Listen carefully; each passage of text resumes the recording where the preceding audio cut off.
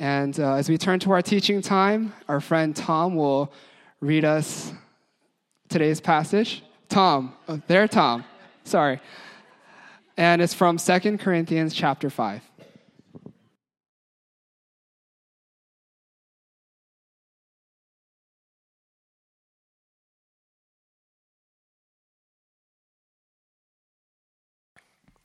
This is God's word. For the love of Christ controls us, because we have concluded this, that he died for all, that those who live might no longer live for themselves, but for him who for their sake died and was raised. From now on, therefore, we regard no one according to the flesh. Even though we once regarded Christ according to the flesh, we regard him thus no longer. Therefore, if anyone is in Christ, he is a new creation. The old has passed away. Behold, the new has come. All this is from God, who through Christ reconciled us to himself and gave us the ministry to reconciliation. That is, in Christ God was reconciling the world to himself, not counting their trespasses against them, and entrusting to us the message of reconciliation. Therefore, we are ambassadors for Christ, God making his appeal through us. We implore you on behalf of Christ, be reconciled to God. For our sake, he made him to be sin who knew no sin, so that in him we might become righteousness of God. Thanks, Tom. Good morning, Sound City. How are we doing? Good? My name's Aaron. I'm one of the pastors here. If we've not yet had a chance to meet, glad to have you here. We have been, as a church, since the beginning of the year, going through the book of Judges, the Old Testament narrative book, and it's springtime. It's that time of year in the church calendar where Easter is on the horizon. I know that the icy cold rain this morning probably doesn't reinforce my point, but spring is here, friends. I believe it deep in my heart, and spring training is over, and Mariners have opening day tomorrow, and this is their year. Okay, can I get an amen from anybody on that? All right. Looking for a few other crazy people as well. So we as the church are turning our attention to the subject of resurrection. Easter is right around the corner.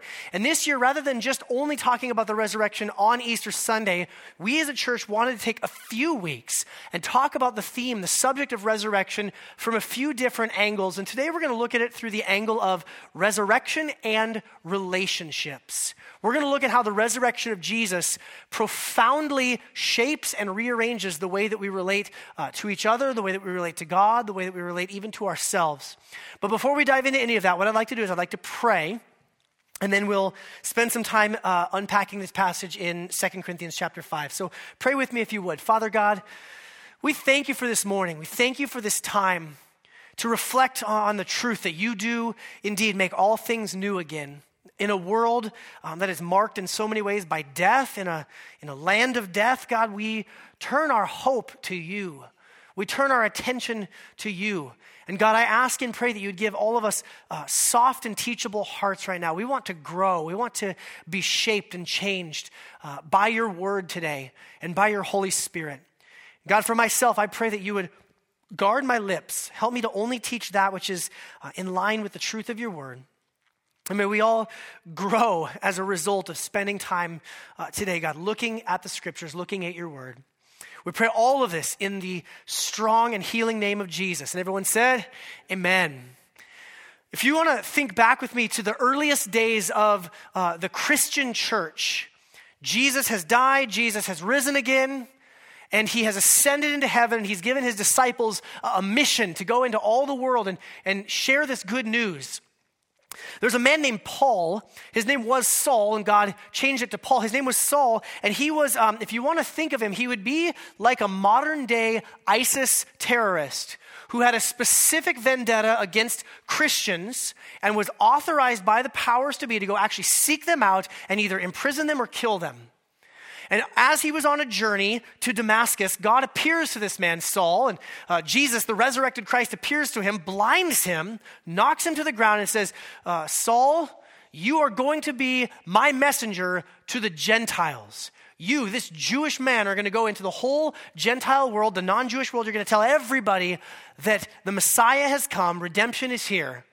And so Saul changed his name to Paul. He's committed to that. He goes throughout the entire Gentile world, the known world at the time, planting churches, preaching about the gospel. But there was this part of his heart that always ached, always longed to go back to his people, his Jewish brothers and sisters, to tell them about Jesus, the Jewish Messiah, the one who was promised through Abraham, Isaac, Jacob, the one who was promised in the law of Moses. He wanted to go back and tell them about Jesus, but he spent about 30 years traveling out to the Gentile world until finally God says, okay, it's time to go back. He gets to go back to Jerusalem. Some people try to stop him. Don't go back there, Paul. They're waiting to arrest you. They don't like you. You're a turncoat. You're a traitor. You used to be defending, the Orthodox position, and now you've joined this weird Jesus cult, this bizarre Jewish sect. And Paul says, I got to go back. I got to tell him about Jesus. I got to tell him that he died and he rose again. When, as expected, he gets locked up. He gets thrown in prison. But what's interesting is he gets thrown in prison, and the Roman governor who's in charge of the region of Israel, the region of Judea, takes a particular interest in him. It's a guy named Felix. Rome, the Roman Empire had conquered most of the entire world at this point, and so they would put different governors there to kind of watch over the locals and make sure they stayed in line. And so Felix is this guy. He's actually married to a Jewish woman. And it says he keeps Paul in prison there for 2 years just so he can go talk to him and ask him about Jesus. Now, the Bible doesn't explicitly say this, but I get the sense that Paul is maybe a little bit frustrated. Because here he is, he's in prison. He wants to tell the Jews about Jesus, and who does he spend all his time with? A Gentile Roman pagan king. He's telling them about Jesus for 2 years. So eventually, Felix gets recalled back to Rome. He gets transported somewhere else. A new guy shows up, Festus. And King Festus goes, who in the heck is this weird rabbi guy who's talking about someone that came back to life? That sounds very weird and very Jewish-y. You need to go talk to the Jewish king. And so Paul finally gets an audience with the Jewish king, Agrippa. And he's there and he's talking to Agrippa. And he's having this conversation. Agrippa's like, why are you even in prison? And he's like, because I'm talking about Jesus, man. Paraphrase, he said it in Greek probably. And he's in this moment of kind of almost like, you can see like this almost like righteous frustration. He's talking to Agrippa. He's like, look, we knew that this was going to happen. We have the scriptures. We were promised the Messiah. And there's this line in Acts 26 verse 8 where he says, why is it so unbelievable to anyone that God raises the dead? He's like, why is it so hard to wrap your brains around it? Of course God raises the dead. That line is striking to me. The line is actually humorous to me because if you step back for a minute and think about it, it is rather unbelievable, is it not, to think that God raises the dead? I don't know if you know this, dead people don't usually come back, okay? No matter how many episodes of the X-Files you've watched, the dead people don't usually come back. Actually, for those of you who have been Christians for a significant period of time, we're used to hearing this. Christ has died, Christ has risen, Christ will come again. It can almost become rote. It can almost sound just like, oh, of course. Let me just real quick, show of hands. How many of you have been a follower of Jesus for more than 10 years? Okay, raise your hand. Okay, that's good. Keep your hand raised if you've been a follower of Jesus for more than 20 years. Anybody here been a follower of Jesus more than 30 years? I'm going to stop there because then the older folks among us are going to come harass me after service. But some of you have been following Jesus for a long time. And we can forget just how unbelievable, just how absurd it is of a claim that Jesus came back from the dead. If you're here today and you're not a Christian, this really is what the entire Christian faith hinges on. If Christ truly died and truly rose from the dead, then we have to take what he said with the ultimate of importance. And if he didn't truly die and truly rise again, well, then this is frankly a colossal waste of our time, is it not? The Apostle Paul himself says so in 1 Corinthians. He says, this is foolish. Our faith is in vain, and we are of all people to be pitied. Like, this is a pitiable waste of time. But friends, it should not surprise us. Yes, it's an outlandish claim. Yes, it's an even absurd claim. But it should not surprise us that God raises the dead. Why? Well, among other things, I'll give you one example, but among other things, God has written resurrection into the very fabric of nature itself. I said it's springtime. I meant it. I know we're not seeing as much evidence of it yet in the Pacific Northwest as we'd like, but think about the way that every year is a cycle of death and rebirth, and death and rebirth. Think about how every day is night and then day, and night and then day. Think about the life cycle of everything, every living thing. Cells die, they divide. They die, they replicate. Martin Luther, the Protestant reformer, has this famous quote. He says, "Our Lord has written the promise of resurrection, not in books alone, but in every leaf in springtime." And actually, when I was looking this week, I stumbled across another quote, a guy named Voltaire, who was a French Enlightenment philosopher. He was a deist. He didn't believe that God was really very involved in the world. But even he, as a deist, recognized this. He said, "It is not more surprising to be born twice than once. Everything in nature is resurrection." Just think about that for a minute. Why would we be so surprised that we're born twice and not just once? Why would we be so surprised that God does resurrection in the universe? And so here's what I believe. I believe that the resurrection is real. I would stake my life on it. The resurrection really happened. And if the resurrection happened, well, that changes everything. God's doing something. God's doing something new in the world. I think that author and scholar N.T. Wright sums it up well when he says this: the message of Easter, or the message of the resurrection, is that God's new world has been unveiled in Jesus Christ and that you're now invited to belong to it. God is up to something. God is not far off and distant and disconnected. God is up to something. He's doing something. And if the resurrection really happened, well, then we're invited to jump in. We're invited to participate in the work that he's doing. So just so you kind of know where we're going, next week, we're going to talk about the subject of resurrection and power. Next week is Palm Sunday, which is a time that we look at Jesus as king. And so we'll talk about power and authority. On Good Friday, we'll talk about resurrection and death. And then on Easter Sunday, we're going to talk about resurrection in the whole world. But for today, we're going to talk about resurrection and relationships. And so here's the big idea of where we're headed today. If God raises the dead, that changes everything, including our relationships with God, with others, with even ourselves, and with the world, okay? If God raises the dead, it changes everything. Do I get an amen from anybody on that this morning? Everything is changed, so we need to adopt a new set of lenses of how we look at relationships. And the passage we're going to be in today is 2 Corinthians chapter 5. If you got your Bibles, you can read along with me, starting in verse 14. It says this: "For the love of Christ controls us." The love of Christ controls us because we have concluded this, that one has died for all, therefore all have died. And he died for all, that those who live might no longer live for themselves, but for him who for their sake died and was raised. Okay, we're starting out by looking at the relationship we have with ourselves. Paul is saying if the resurrection happened, he says it did, this one died and was raised. The resurrection's right there. If this one has been raised from the dead, well, it's going to change how we think about ourselves. It's going to change how we relate to ourselves. It starts with a new belief. He says, we have concluded this. Friends, it can be really tricky to define faith. Even some of the definitions of faith in the Bible are not particularly helpful. You look at faith as the substance of things hoped for, the hope for things not seen. You're like, what does that mean? It's like faith is kind of hard to nail down. And faith is not having everything figured out, okay? We often say this here, if you're someone who has questions, if you're someone who's wrestling through some doubts or skepticisms, welcome. We're glad that you're here. And in fact, nobody here has it all figured out. I should get an amen from somebody on that, right? Nobody here has it all figured out. I've been saying this since I was in high school, but if you ever find a Bible teacher who says that they have it all figured out, run because you're in a cult, okay? We don't all have it figured out, but there are some things that we have concluded. We do not have exhaustive truth, but we do have true truth. Because God in his grace has shown us some things. The Apostle Paul says we've concluded something. We've landed on something solid. Here's the solid thing that we've landed on. That Christ died for us, that he was raised again. You know, we all live out of our beliefs and our convictions. If you believe something and you don't really live it out, do you actually believe it?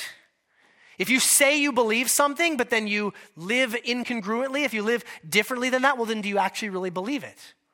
I'm not asking you to raise your hands, but how many of you know that person? They say they believe something, but then they don't really actually live it out. From a kind of a sad side of this, we actually, I get to see this all the time in pastoral conversations with people where people believe lies or they believe things that are just not true.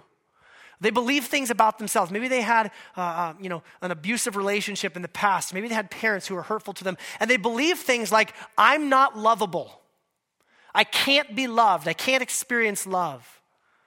Well, guess what happens? If you believe that, guess what happens in their relationships? They don't receive love. They find themselves either being rejected or hurt over and over and over again. It is absolutely uncanny how many times I have seen that happen. Again, don't raise your hands, but how many of you have seen somebody live their life like that? They've got some belief, they've got some conviction that they're just certain about, and it shapes everything about what they do. If someone believes that they're unlovable, they'll actually oftentimes push people away before people can have an opportunity to get close. You know how you can find out what people really believe? When things in life get really hard, how do they respond? How do they react? What do they cling to? When the proverbial stuff hits the fan, what are those things that actually become bedrock? So I ask you, friends, is the resurrection for you, is it actually bedrock for you? You may not know everything. You may have a lot of questions. You may be struggling with this, that, and the other thing. But have you concluded that Christ died and Christ rose again? Is that a motivation that actually compels you to action? I share this with you not to make myself look particularly good, but I am a terrible morning person. My wife says amen. I'm not a good morning person, but God gave me a job where I have to get up early at least one morning a week. It's called Sundays. And most Sunday mornings, I'm up around 5:30 a.m. And when the alarm goes off, I have a choice to say swear words under my breath, cursing the fact that the morning is here, or to remind myself, I am getting up out of bed to go meet with God's people because the tomb is empty. The tomb is really empty. Jesus really is alive. What's it going to be? Is it going to just be like, I wish, the belief is I need sleep more than anything else? Or no, Jesus really is alive. And I'm going to get up out of the bed like Jesus got up out of the tomb. Although way less impacting with my life. Right? Paul says the bedrock of our faith, there is a conclusion that we've reached, that Christ died. But this isn't just purely intellectual. No, it actually gets into the motives. Look what he says. The love of Christ controls us. Some of your translations may use the word compels. This is the language of like being prodded along. Again, what gets you out of bed in the morning? What are you pursuing? What is motivating to you? For those of you who are parents, or those of you who are teachers, or those of you who are a boss, a supervisor at a place of work, you ask yourself, like, how can I motivate these people?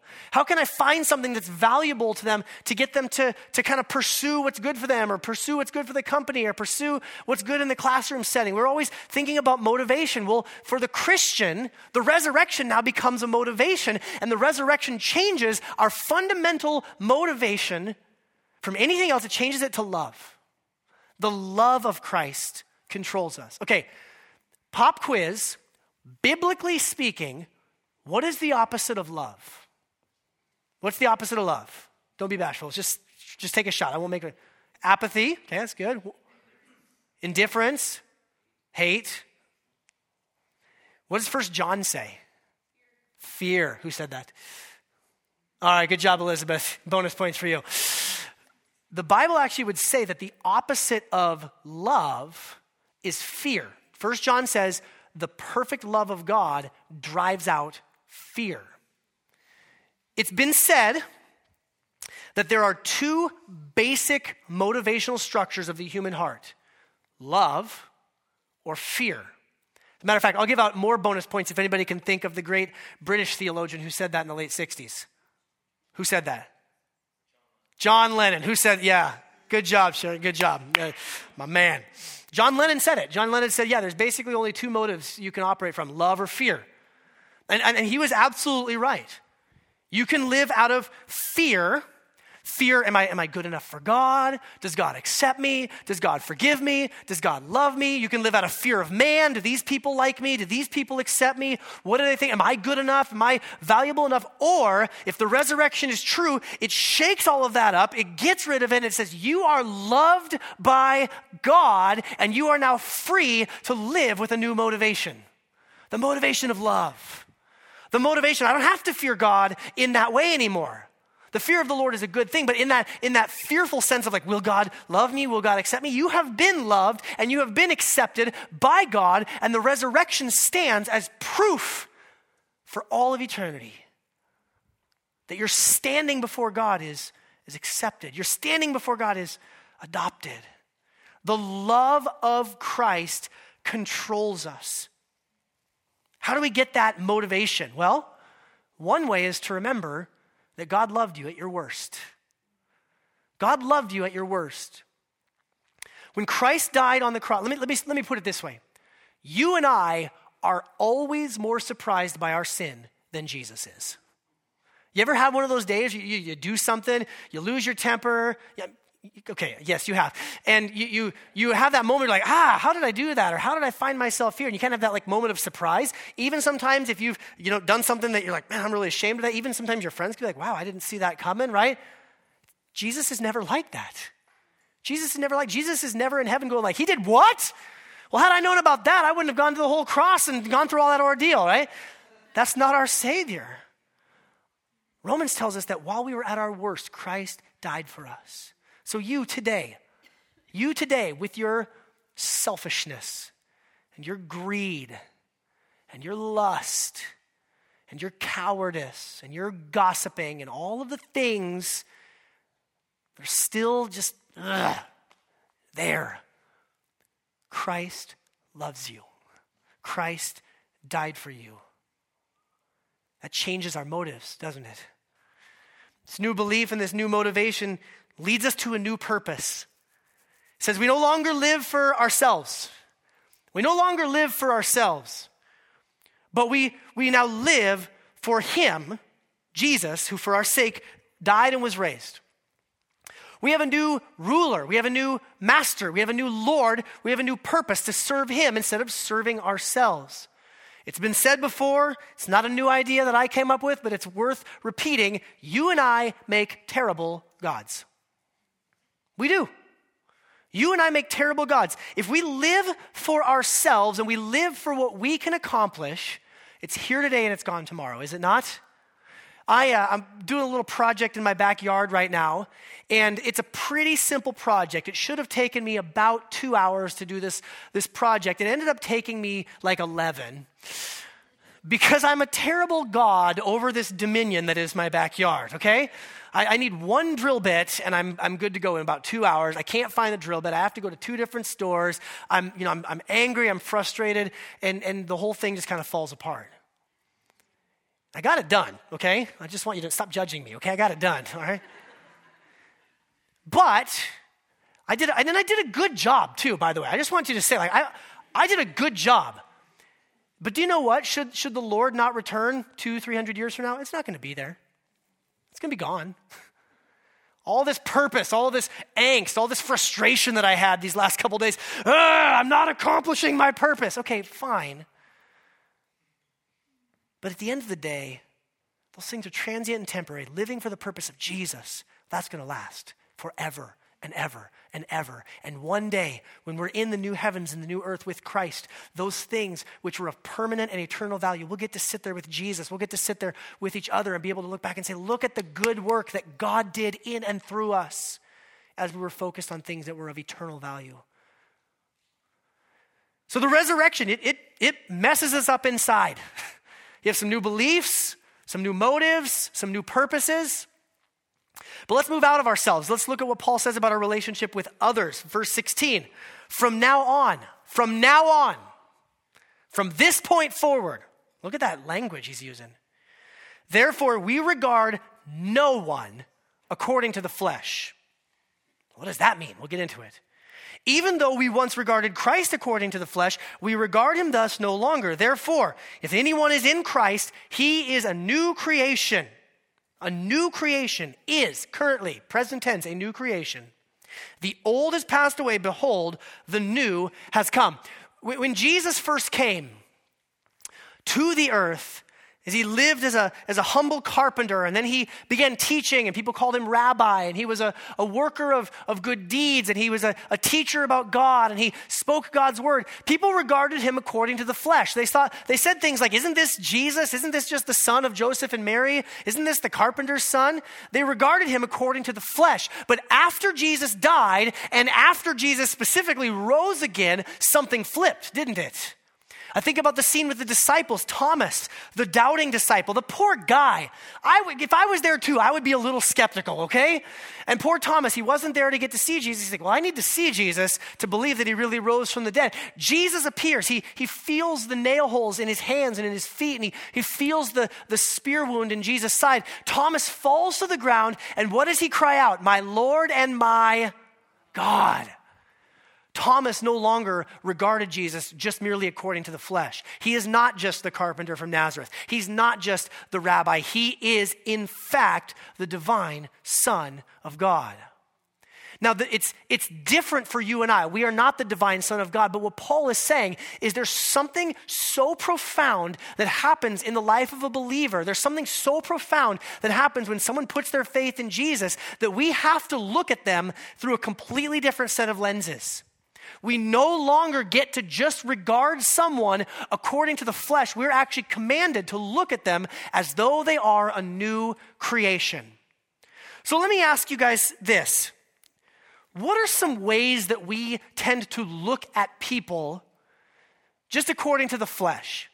What are some categories that we might put people in? Young, old, rich, poor. What are some other categories that we look at people through viewing people according to the flesh? What do you think? Their job. Okay. Oh yeah, they act that way because they're just an artist. They're a graphic designer. They can't show up on time, right? What else? Male, female. Oh, you know how women are. You know how men are. I'm just saying. I know you look like you're going to come down after me, which, again, you know how women are. No, I'm just kidding. I was in a class with a gal who made some just broad sweeping. She's like, well, you know how men are. They can't commit to anything. I was like, whoa, it's 2017. You can't say that. Male or female. What else? Race. Oh, yeah. Well, you know how the Irish are. Oh, black people. Oh, white people. Just... Absolutely. We categorize people according to the flesh. I mean, that's really, by the way, this is a total side point free of charge. Thank you for bringing it up, Tom. The Bible says that we're formed out of the dust of the earth.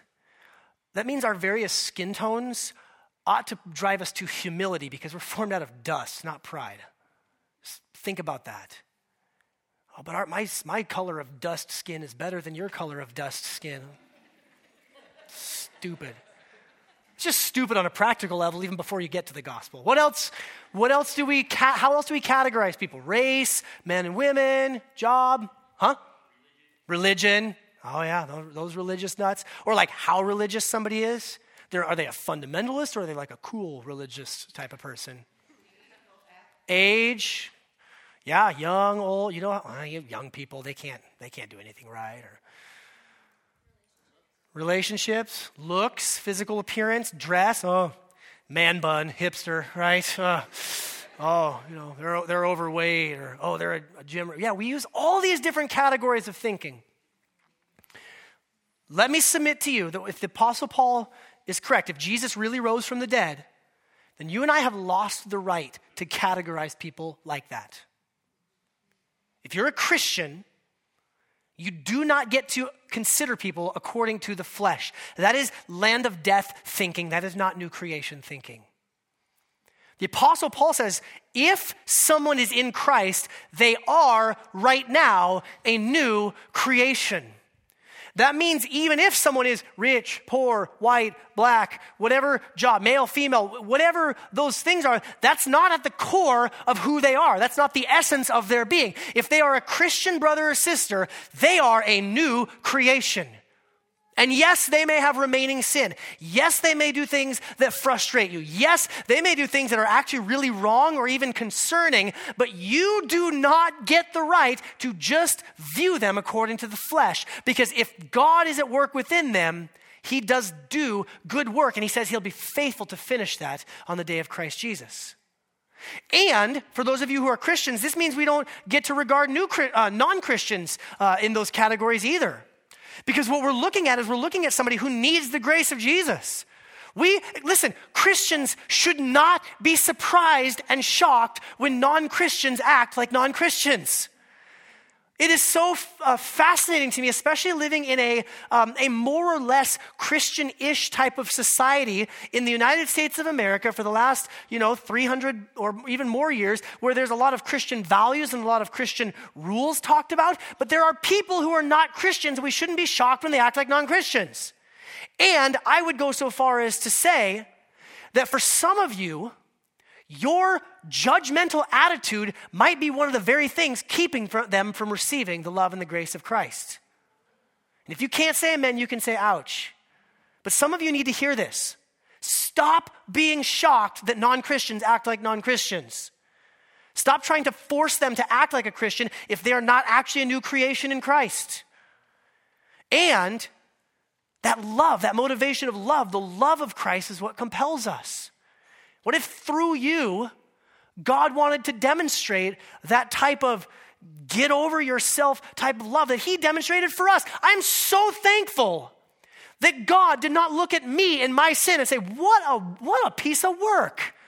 How could that guy do that thing yet again? Doesn't he know better? How could he act that way? I am so thankful that Jesus saw me in the depths of my sin and says, I am going to give him my love. Not because he deserved it or did anything to earn it, just because I'm that good. That's our God, friends. That's the kind of love you've been shown. We don't regard anyone according to the flesh. So that person in your community group who just bugs you, that person here in the church service that's just singing so off key, right? That person driving 37 miles an hour down I-5 when there's lots of pavement in front of them. I know, right? I'm meddling now, right? We regard no one according to the flesh. The resurrection fundamentally alters the way that we relate to others. Amen? The resurrection fundamentally alters the way that we relate to God. Verse 18, it says, all this is from God, who through Christ reconciled us to himself and gave us the ministry of reconciliation. That is, in Christ, God was reconciling the world to himself, not counting their trespasses against them, and entrusting to us the message of reconciliation. Look at how our relationship with God is fundamentally rearranged. The first thing we can see is that this relationship is one that's given, not gained. This is gift relationship. Look in verse 18. All this is from God. Not most of this is from God and then you do your part. No, all this is from God. Paganism, actually every single world religion, every single philosophy or system of belief basically boils down to, here is how you climb the ladder to get to God. Here are the things you must do in order to be accepted by God, in order to be loved by God, in order to be forgiven, in order to achieve enlightenment, in order to attain nirvana, whatever it may be. It all basically boils down to that. And there's actually a very Christian-sounding version of this. This is religion. This is what you do to earn God's favor. But the gospel is completely opposite of it. It is by grace you have been saved. It is not you climbing up a ladder to get to God. It is God coming down Jacob's ladder to rescue and redeem broken people like us. This is the heart of the gospel. So we don't approach God with a relationship that says, I got to impress him, or I have to earn something from him, or I have to gain something from him. We come to God with hearts that are full of thanksgiving. Thank you for the gift that you have given to me in Christ Jesus. Our relationship with God is reconciled, not ruptured.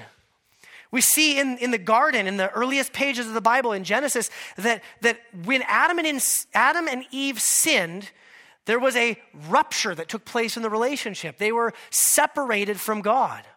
And in our sin, we are separated from God. But it says here that Jesus has reconciled the world to God. Jesus has reconciled the world. So our relationship is reconciled.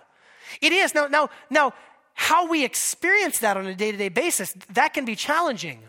Let me just ask, let's be vulnerable, show of hands. How many of you have ever had those days where you feel like maybe God is somewhere far off? Anybody ever had one of those days? Okay, I can empathize with that. The Bible has lots to say about it, but the truth of the matter is that you are, if you are a Christian, you are reconciled to God, and he is not far off and not distant. Now, there are ways that we struggle maybe to experience that, but it doesn't change the fundamental reality that in Christ, we have been reconciled to our Father. We've been reconciled to our Father. We're not orphans anymore. We're not aliens. We're not strangers. We're not outcasts. We are in the loving arms of our Heavenly Father. And we can see that our relationship is one of forgiveness, not fear. We're forgiven, not fearful. Think about that. It says that he's not counting their trespasses against them. One of the metaphors that the Bible uses for the gospel is that of a debt, okay? I just clarify, I'm not asking you to raise your hand, but you ever had that feeling of being in debt? You ever had that credit card bill that comes in the mail and you think, oh no, I got to pay this off. And then the next month it shows up and it's actually higher. You're deeper in debt.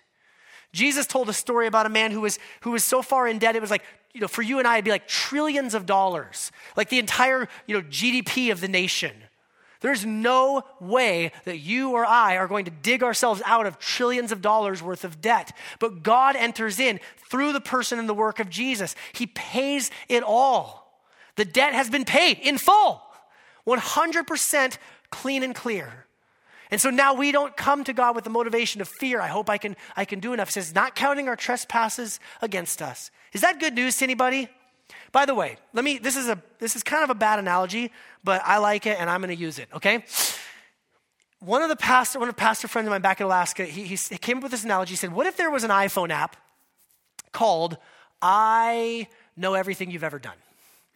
And you could actually walk up to someone and you could scan them and it would just pull up all of their deepest, darkest secrets. Yeah. And what if somehow that found its way into the hands of the people in the production booth and they could display it up on the screen? What would you do? You'd run, right? And you'd probably call the police because somebody's got some surveillance things that they shouldn't have, right? Russia has been here. Okay, sorry. Here's the deal. That type of fear, you feel that fear, you feel that tension. God is everywhere.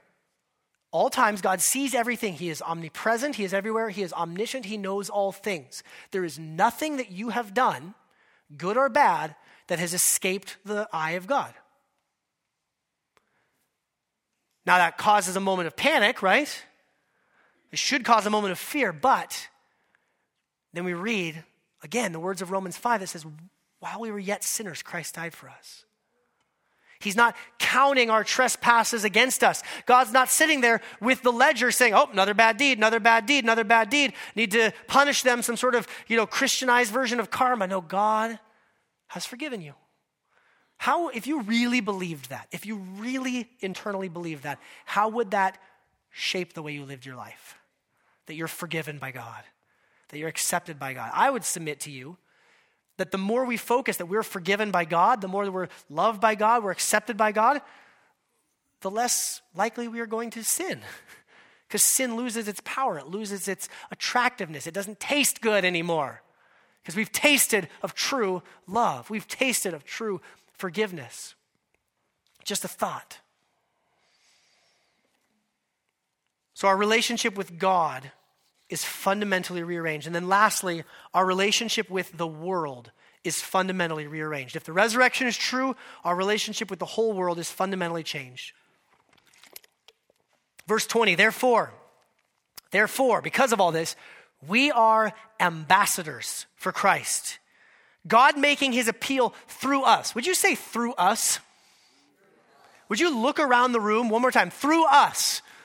Like for reals, like look around. Like, I don't know if that's encouraging to you or discouraging. Like you look around the room. God says, here's my plan A to share this reconciling. It's us. It's those people in your community group who just, they don't really seem to get it. It's those people who post things on Facebook. You're like, I need to hide them before I lose my salvation, right? That was a joke, by the way. You can't lose your salvation.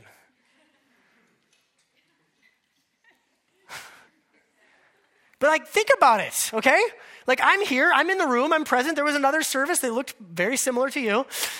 Like, this is God's plan A to reconcile the world. We are his ambassadors, God making his appeal through us.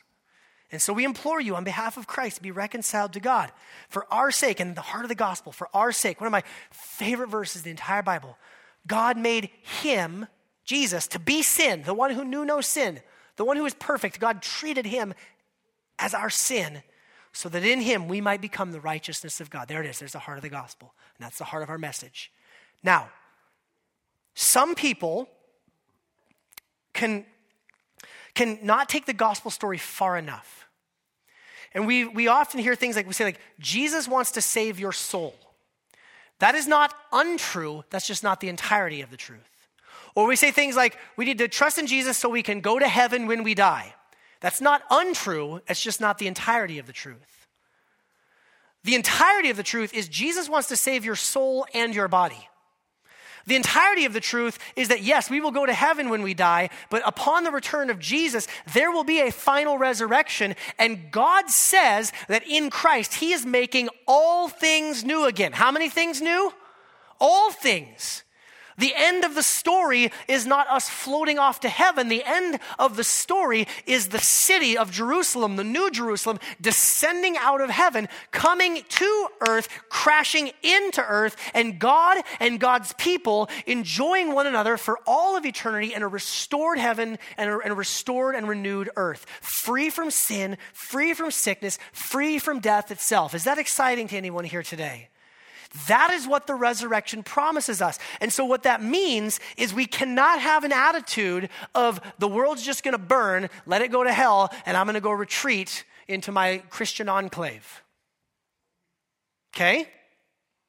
There's a scholar, a professor at Westminster Seminary, a current scholar, current author, Harvey Kahn, and he uses an analogy that I found very helpful. He says this, perhaps the best analogy to describe all of this is that of a model home. He's been watching Arrested Development. On a tract of earth's land purchased with the blood of Christ, Jesus, the kingdom developer, has begun building new housing. And as a sample of what will be, he has erected a model home of what will eventually fill the urban neighborhood. Now, he invites the world into that model home to take a look at what will be. The church is the occupant of that model home, inviting neighbors into its open door to Christ. Evangelism was when the signs are put up saying, come in, look around. In this model home, we live out our new lifestyle as citizens of the heavenly city that one day will come. Is that helpful to anyone? Is it encouraging to anyone? Is that frightening to anyone?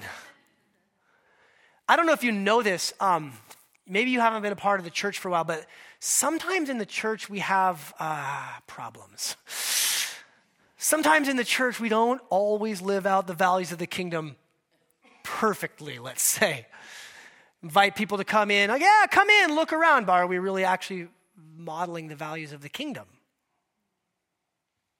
This is encouraging. This is good news that God's setting up a new neighborhood, as it were, that God's restoring the earth, but then we come in and we're like, oh, yeah, but go find a different church because they're a better part of the model home. We're still working some things out.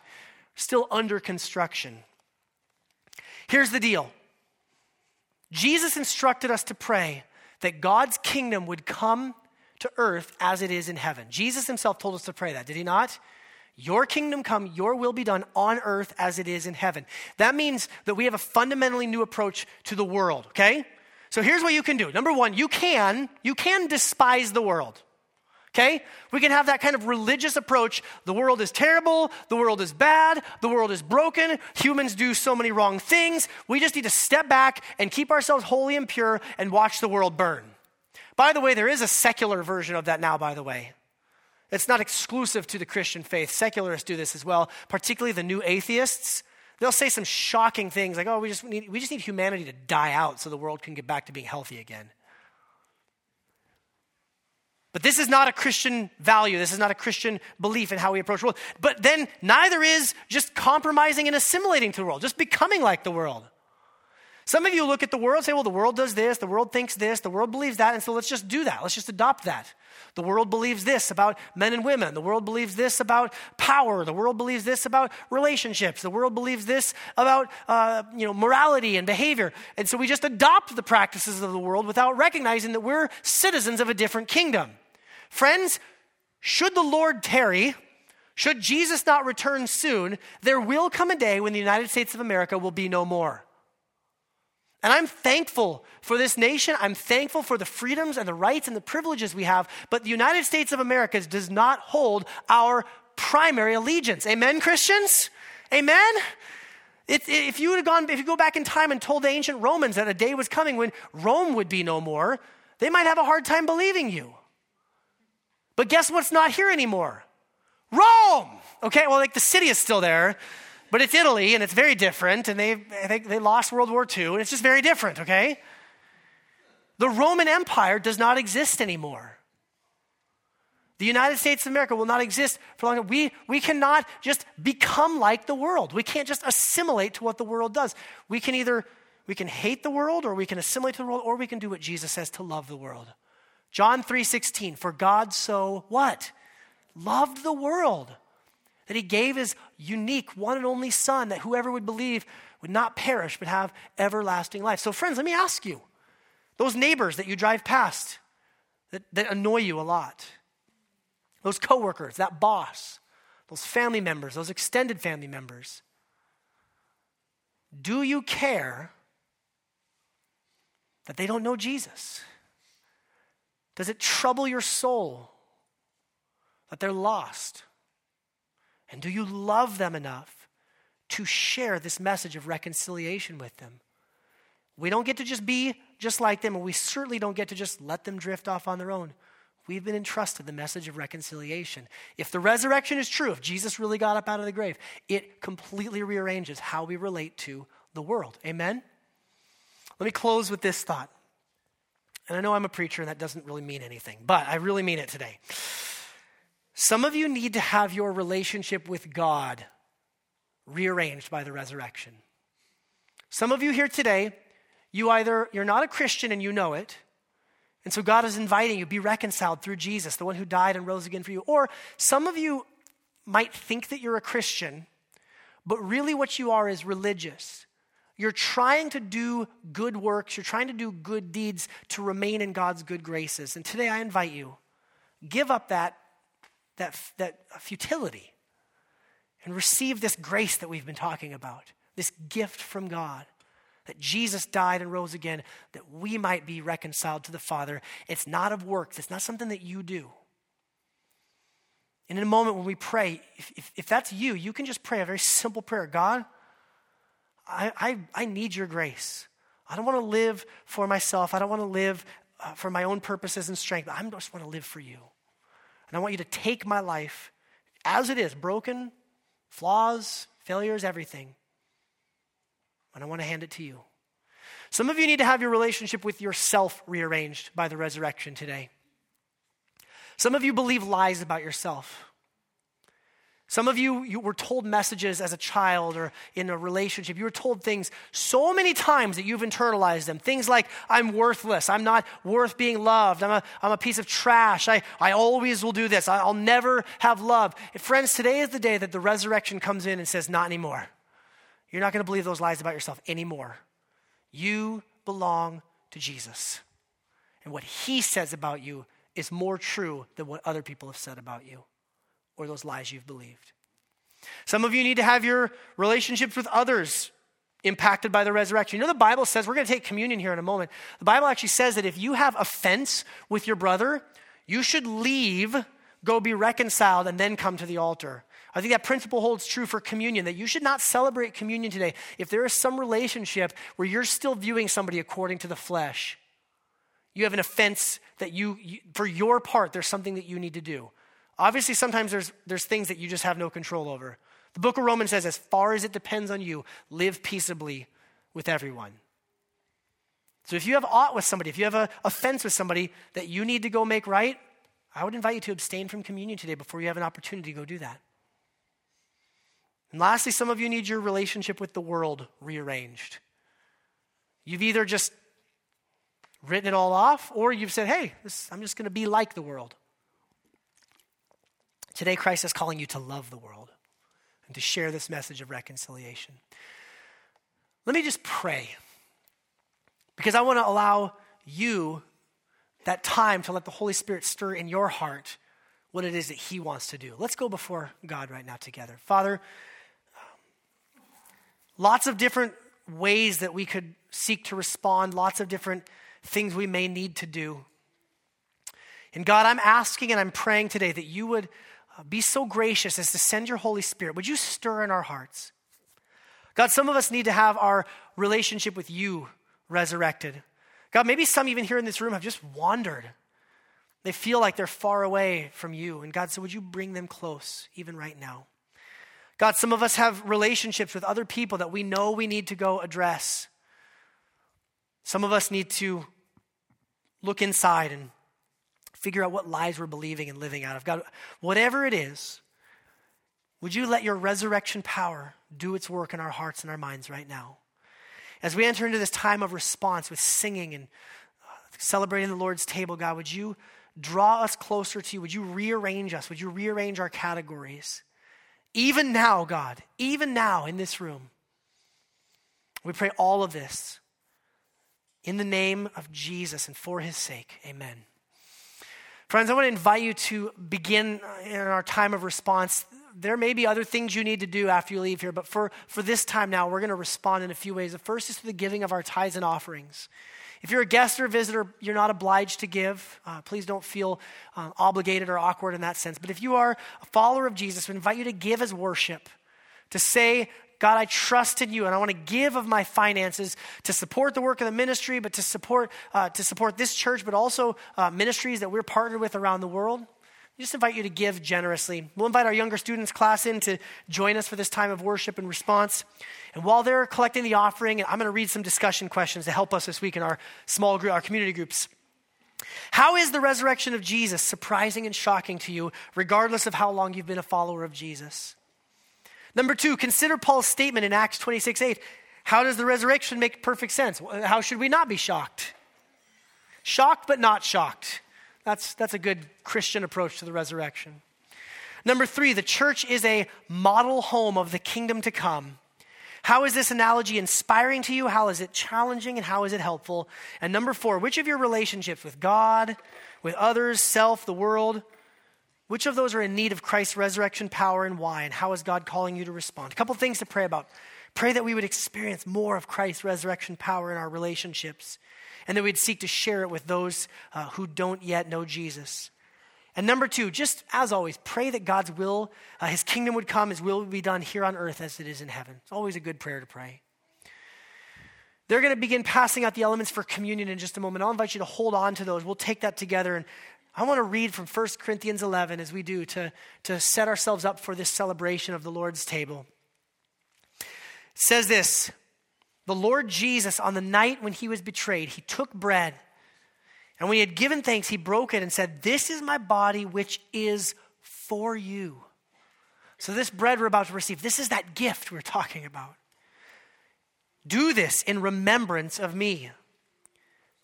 In the same way also, he took the cup after supper, saying, "This cup is the new covenant in my blood," the new way of relating to God through the blood of Jesus, not by works, not by efforts, but just purely by his grace. For as often as you eat this bread and drink the cup, you proclaim the Lord's death until he comes. Christ died, but Christ also rose again. For as often as you eat the bread, you proclaim his death till he comes. Whoever therefore eats the bread or drinks the cup of the Lord in an unworthy manner will be guilty concerning the body and blood of the Lord. Let a person examine himself then, and so eat of the bread and drink of the cup. Friends, I invite you to, if you want to just sit for a moment to hold before the Lord. Our musicians are going to come and lead us in a time of singing. But before you even stand to your feet and begin singing with us, I just invite you to reflect, examine your heart. God, where do I need to repent? Where do I need to trust in you more truly and more greatly? And then when you're ready, I'll invite you to take of the bread, drink of the cup, and then stand to your feet and sing with us. Let me do this. Let me pray. And as they're finishing handing out the elements, we'll pray together, and then we'll begin our time of singing in response. God, we thank you for your grace, and we thank you for your goodness. And God, we thank you about the way that the resurrection just rearranges and impacts all of our relationships. God, I ask and pray right now, fundamentally, more than anything else, our relationship with you would be shaped by the resurrection. We do not serve a dead religious founder. We don't serve a distant God. We serve a resurrected Savior, one who is present with us now. Even as we eat of this bread and drink of the cup, Jesus, would you make your presence known among us? Even as we sing, would we sing like people who really believe that our Savior is risen? Fill our lips with your praises. Fill our hearts with your joy. May we respond to Jesus now. In his name we pray. And everyone said, amen.